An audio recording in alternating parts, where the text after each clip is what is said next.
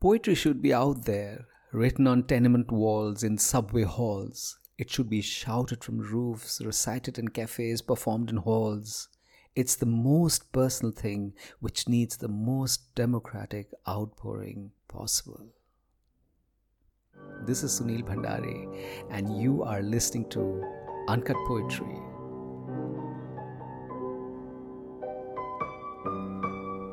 Departures. She stands in the mothy dusk with her father, smoking quietly as they watch the sun find its way across the ruins of the skies.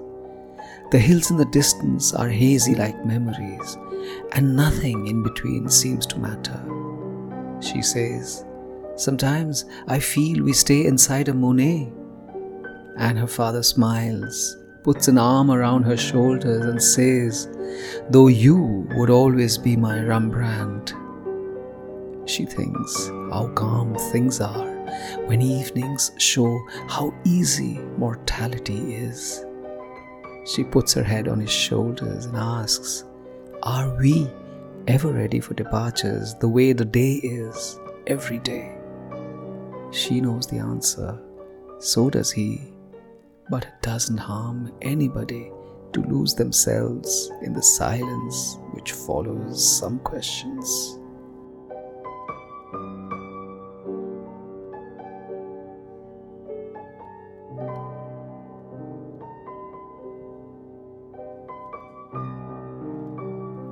The relationship of a father and daughter is one of the closest bonds amongst all attachments, almost akin to homespun spirituality.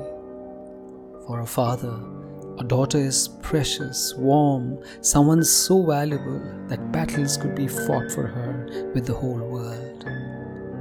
A daughter has so many of her misdemeanors forgiven by the father. But like all realizations, children often discover the indispensable nature of their parents just when the universe makes them realize how dispensable each life is. Such is the law of nature. Such do sunsets drift each day. Such is the way all things go.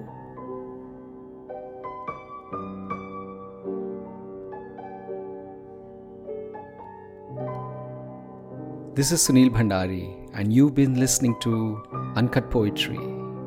The magnificent original music is by Shayun Mukherjee. Hear it till the end. If you like the poem, subscribe to Uncut Poetry on iTunes, Spotify, Podbean, Stitcher, or Pocket Casts, and talk about it, share it. See you next week.